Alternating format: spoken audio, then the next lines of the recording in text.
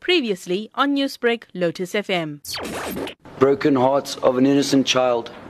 Her family falls apart, and that's putting it mild. She may never forgive, nor ever forget the pain I would leave and forever regret. Should awaken once again from the same bad dream, barely even 10, tears flowing like a stream.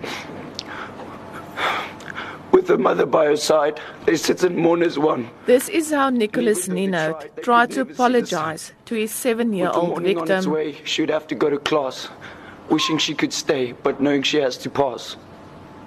And then I put a part for me. And during this all, he sits in his cell, staring at a wall, knowing he's in hell.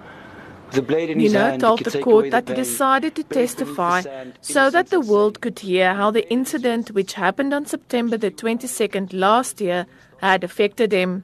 The convicted child rapist says 3 days before the incident, he binged on drugs and alcohol, and much of that day was a blur. I remember specifically sitting in the female toilet. I remember that moment of entering the female toilet, and I remember closing the cubicle door, and I remember using my drugs, and I even had my beer glass with me in the toilet.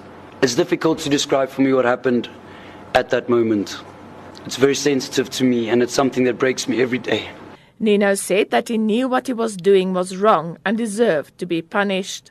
I've mentioned before, and I'll mention this again, I am worthy of punishment, and I'll take whatever comes my way. According to Ninow, he is a completely different person when he is on drugs and would not harm anyone when he is sober. I know that I could have avoided it without drugs. I know that me on drugs and me sober-minded are two very different people. Two very, very different people.